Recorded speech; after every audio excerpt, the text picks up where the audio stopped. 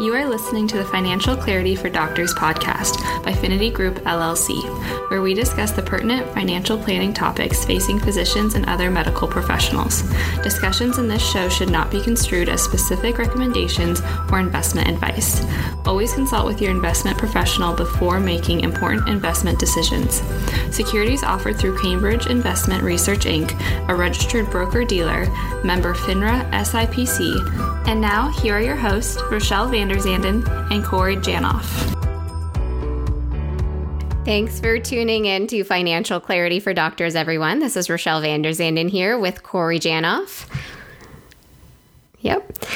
We've talked a lot about financial planning and reevaluating goals and making your plan goal-oriented, but also just making sure we revisit things over time. So today we wanted to dive into what does it mean to develop a financial plan, but then what does it mean to engage in financial planning and some of the nuances of that and why they're both important. So we're going to start a little bit about what the different pieces are of a financial plan. And then we're going to go into the reasons we need to revisit it and what all of that looks like over time and how you might need to adjust things over time. So I think the really important part to start with is that you do need a very comprehensive review of what your finances look like at the beginning when you get started with planning.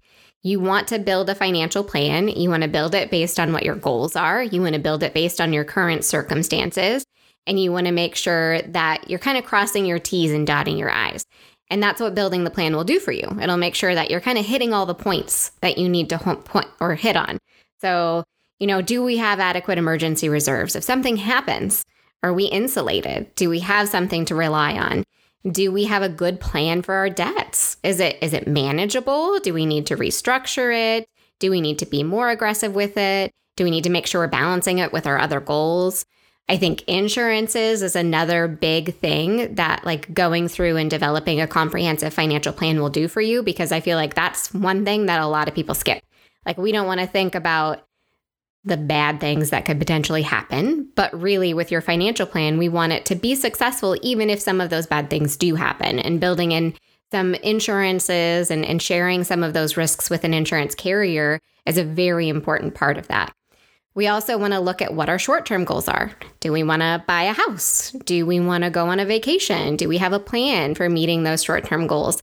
And then probably the thing that a lot of people like to focus on is the long-term goals. It's the retirement funding, getting to that point where we don't have to work anymore, making sure we can put our kids through college and that they have a decent education.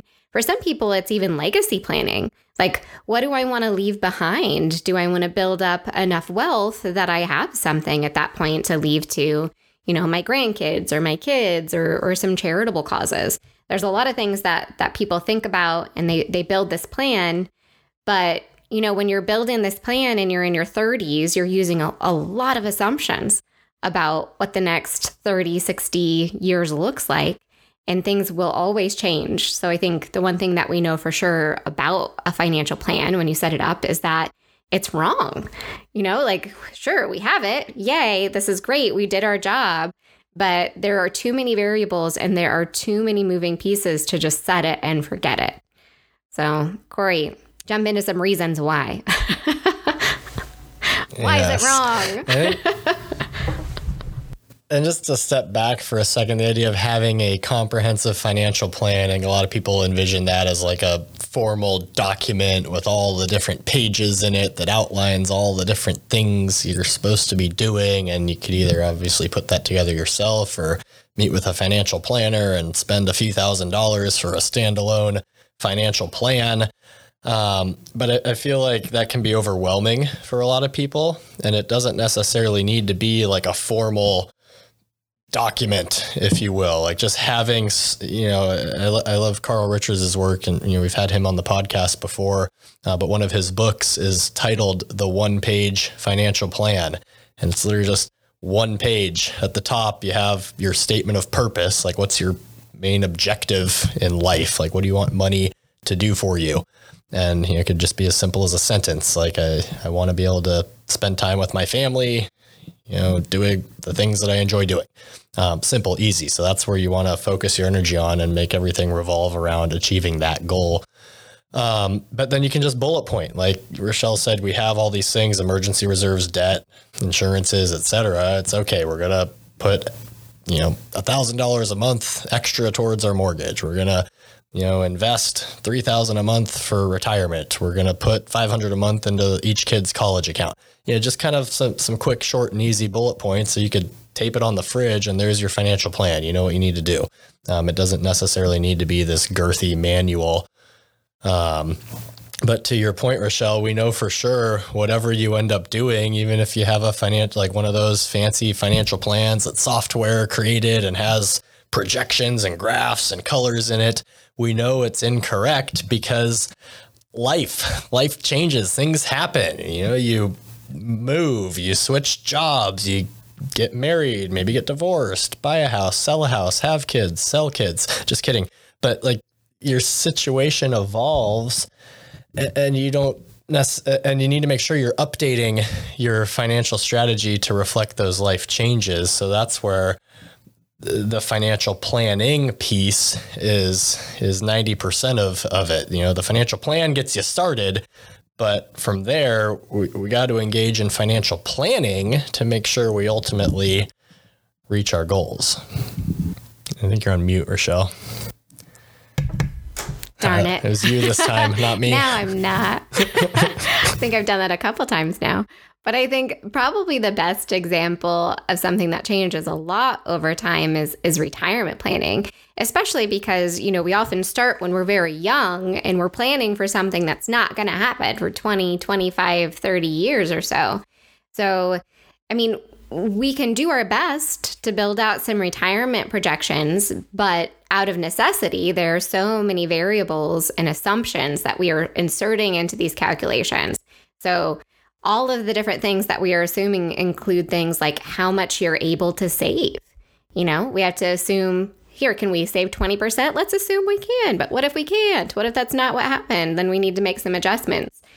How much your employer contributes to your plan is a big variable, especially because most people switch across a few employers over their career.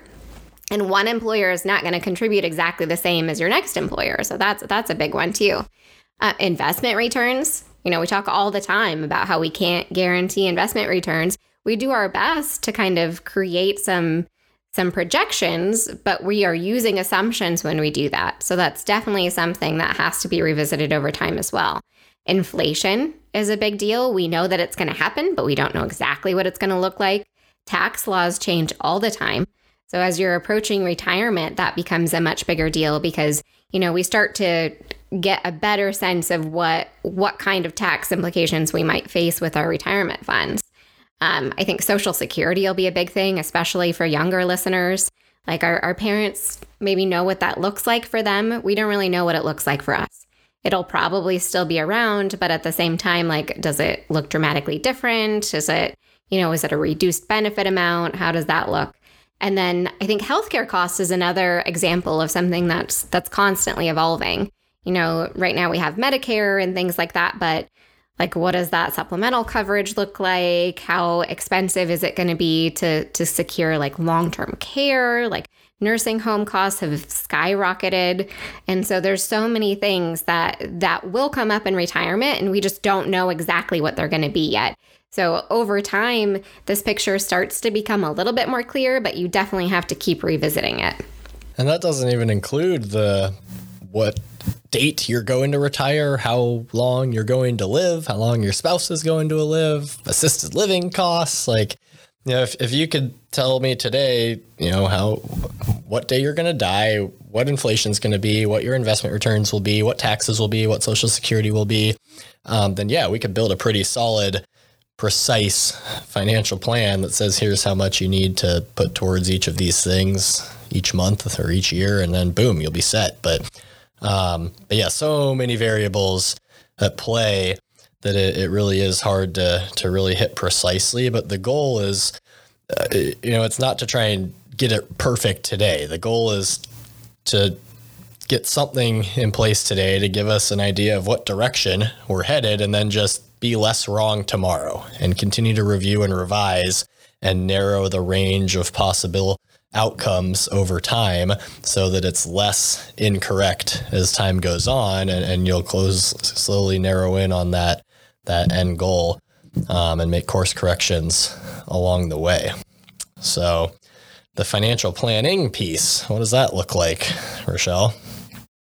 I think it looks different for everyone, but the most important thing is that, we're making sure we're revisiting it. And I think there's some interesting analogies here. Like Corey came up with one that we were talking about earlier, but basically, like, if you're going to go climb Mount Everest, do you purchase a book and then just follow it to the T? It's like chapter 1, you fly to Nepal. Chapter 2, like you start your climb in this month of the year because it's going to be the best for weather. And like, there's all of these things that you can try to predict. But then when you get there, that's not necessarily what it looks like, and you have to be able to evolve. So maybe we don't just get a book. Maybe we hire a guide or a Sherpa that knows all of the variables and can help us navigate that journey as it evolves. So if you go a little ways and then you make some adjustments, like maybe you have a better chance of being successful on your climb. And I think that's true with financial planning too. Like, maybe using a guidebook can be helpful, but also maybe having a little bit of help along the way, someone that knows their stuff, can be really helpful too. And we want to make sure that we're looking at the whole picture as it is, that we're being honest with ourselves as we're reevaluating our plan and not assuming that we can do things that we can't. A lot of times we have goals, but we may need to adjust our expectations depending on what we're able to accomplish. And I think time is a very good indicator of how successful we're going to be to get there. If you're setting up a plan on day 1 and then 2 years later you're revisiting and you haven't made nearly the progress that you needed to make, maybe at that point it's time to really look hard at those goals and see like what the priorities are. Like, what can we put more resources towards to make it happen? What can we maybe diminish our expectations of or reduce our expectations of? But there's a lot of things that move, and I think it's really helpful to make sure that you are taking those good, long, honest looks at things. I think the expectation piece is huge, because our satisfaction, happiness, et cetera, is all tied to our expectations of what we think our life should look like. And, social media, Instagram, et cetera, has not helped with this matter, because most of us compare our status, our well-being relative to those around us. And if we feel like we're doing better than our friends, colleagues, neighbors, et cetera, then we feel pretty good. If we feel like we're behind compared to them, we don't feel as good. And, the social media piece, all you see is a filtered version of everyone's lives. Their, vacation photos, their, margaritas for happy hour, the beach. You don't see the fights with the spouses or the kids destroying the house, their credit card all bill, the things the kids do, the credit card bill. Yeah. The arguments over that, the broken sprinkler in the backyard that floods the lawn. And we don't see all the negatives that everyone else, including you, has in their lives. So it's not just all hunky dory for everyone out there. So no, everyone else is just as miserable as you, and has all those. I feel like that's such a great idea for like a new social media platform. Like, let's trademark that right now, Corey. This is the honest one. This is where you get to put all the real stuff. And if you ever want to feel better about yourself, you just go to that one. My kids aren't as bad as those kids. Absolutely. But yeah, so it's, I guess, where was I going with this? Expectations. Yeah. Like, managing your expectations. I think, Morgan Housel is a great writer. I encourage you to read his writing. He had his book, Psychology of Money, that came out last year, is a fantastic one. But he talks about how, does your income rise faster than your expectations? And that's like a linchpin to happiness. If you expect your life to look like X, but you're not making enough money to be there, you're going to be unhappy. But if you're content with where you're at, then you're great. Like, we don't need to get on that hamster wheel and keep running in place to try and get to that next level, because we're happy with where we're at currently. So I think, really figuring out what makes you happy, what you're content with, and just being satisfied there, which is a lot easier said than done. Absolutely. But if we can manage those expectations, it'll make everything work out a lot better and make it so you can accomplish those goals. But to your point, Rochelle, about, knowing where you're at, like, that's where having that financial plan initially, and the sooner you can start and kind of get a baseline of where you're at relative to your ultimate goals. Like, you'd much rather know in your 30s or early 40s if it's feasible to retire by your mid 50s than at 49. If you want to retire at 55 and that's what you're thinking your whole career, but you wake up and actually have a financial plan done, meet with a financial planner in late 40s, early 50s, and like, yeah, there's no way in hell you're retiring at 55. Like, you're lucky if you can do it by 65. Realistically, you're probably working till 75. That's disappointing. So really, the sooner you can understand where you're at relative to your goals, and kind of have a need to have and a nice to have list of goals. We talk about this with buying a house, like, what's a must have, and then what would be cool to accomplish, but not mandatory. Well, let's make sure we're setting ourselves up to achieve the need to haves. And then if we can get some of the nice to haves, great. But, knowing where we're at, revising those expectations if need be, and that'll hopefully lead to a little bit more satisfaction.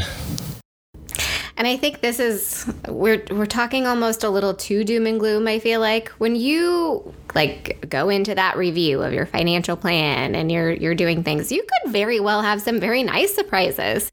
It could be like, hey, I'm ahead of where I wanted to be. Like, we're really on track. If anything, we've saved more than we might need to, and maybe we're ready to retire a little bit earlier than we expected. Or maybe we're at the point where if something happened, we don't need our disability insurance anymore, because if we had to quit, we'd be good.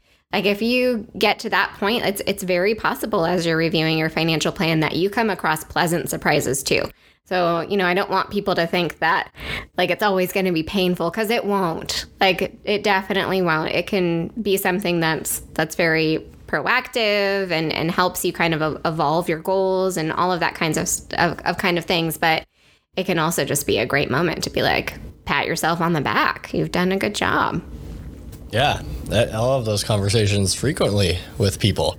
And, sometimes I'll talk to folks and they'll be like, yeah, I'd really like to retire by 60. It'd be cool if I could, maybe retire by late 50s or work part-time, and ease into it. I was like, well, if you could work part-time, sooner, would you be cool with maybe continuing to work part-time a little bit past 60? It's like, oh yeah, if I only had to work 1 or 2 days a week, that'd be cool. It's like, okay, well, what if you wanted to start working part-time at age 50 and just do that until you're 63, 65? What do you think of that? It's like, oh, that'd be awesome. Well, cool. Let's plan on doing that then, because you're on a pretty good track to, if you want to scale back in your 50s, then you can do it. So kudos to you. So yeah, I think that's kind of that's an amazing idea too, because you still have income coming in, so we're not necessarily tapping into our reserves. Maybe we're at the point where we just don't need to save a whole lot more. Maybe we just need our money to be able to sit and grow a bit, and then you have so much time to be able to do the things that you really enjoy doing. And yeah, I love that idea. I think a lot of physicians are very happy with that idea too, because it can be pretty grueling work, medicine, but other people find it really rewarding too. So that can kind of be the best of both worlds for a lot of people. Yeah, for sure. Maybe you switch careers completely, just do something that's enough to pay the bills, but you're not tapping into your retirement accounts. And that's something that's, when you look at it, I think a lot of the financial plans, it focuses on just what's the drop dead date. We go from work to no work at all, and, not factor in there's a chance that we could ease into retirement or still have some income in quote unquote retirement. a lot of you will retire from medicine, but still work doing something else. Maybe you get a job as a medical director for some company and you're working 1 day a week and making $100,000 a year or whatever. I don't know, $50,000 a year. It's like, that's great. You don't have to work super hard. You're still kind of doing what you're trained to do, but not as rigorous. Maybe you do something else completely. Go work for a nonprofit or some charity, or go teach. I don't know. There's a lot of options out there. Be a consultant. Like, with your credentials, your education, your training, your experience, you could absolutely consult for a variety of different companies in whatever they're pursuing, and make pretty good money doing it without a whole lot of work. Like, I know a number of people that do that. They literally work like a half day a week, 1 day a week, and they're making $50,000 a year consulting for a company. So that could very well be a possibility for a lot of you, to where the whole idea of work until you're 60 or 65 and then stop, when you could potentially in your early 50s scale back to part-time, keep earning a little bit of income, but we're not pulling from our retirement accounts. Let our retirement accounts continue to compound for another decade, and kind of ease our way in that way. Absolutely. And there's so many of these different things that'll change, And I think there's other examples besides retirement too. We spent a lot of time focusing on that just because it's such a long-term thing. So there's just more room for error. But I mean, it can apply to college savings. Maybe you save a lot for college, and then little Mr. or Miss Genius gets a scholarship. And now you're like, well, what do I do with all this money? A good problem to have. But definitely helps to be revisiting these things over time. Yeah. So I think the bottom line is that, whether you're working with a financial planner or not, it's important to be engaging in financial planning, preferably like with your partner if you have one. Like, having those conversations together can be really helpful, and making sure you're reviewing at least yearly, and then doing some revising and updating as needed. And over time, I think that will get you closer and closer to the mark. So like Corey said, you're a little bit less wrong every year. Yeah, it's not a one and done activity. It's an ongoing, evolving process. As life changes, the world around us changes. So make sure you're being proactive, staying on top of it. Doesn't mean you need to necessarily like change things every year. Just, spot check where you're at. Are we on track to reaching our goals? If so, great. If we're ahead of schedule, even better. If we're behind schedule, are there any adjustments we could make to course correct and revise and repeat over time? You can do it. Thank you for listening, everyone. Yes, thank you. Have a good one. We would love to hear your feedback and suggestions for future topics you'd like us to cover. You can get in touch with the show by emailing podcast@thefinitygroup.com, or by following Finity Group on Facebook, Twitter, Instagram, LinkedIn, and YouTube at Finity Group LLC. You can follow me on Twitter at Corey Janoff CFP, Instagram at Corey Janoff, or on LinkedIn under my name, Corey Janoff. You can follow me on Twitter at Rochelle Finance, or on Instagram, Vanderzanden Rochelle, or on LinkedIn under my name, Rochelle Vanderzanden. Check out all of the podcast episodes on the finitygroup.com/podcast, on our Finity Group YouTube channel, or your favorite podcast app. And don't forget to check out our Financial Clarity blog at thefinitygroup.com/blog. Thanks for listening to this episode of Financial Clarity for Doctors by Finity Group LLC.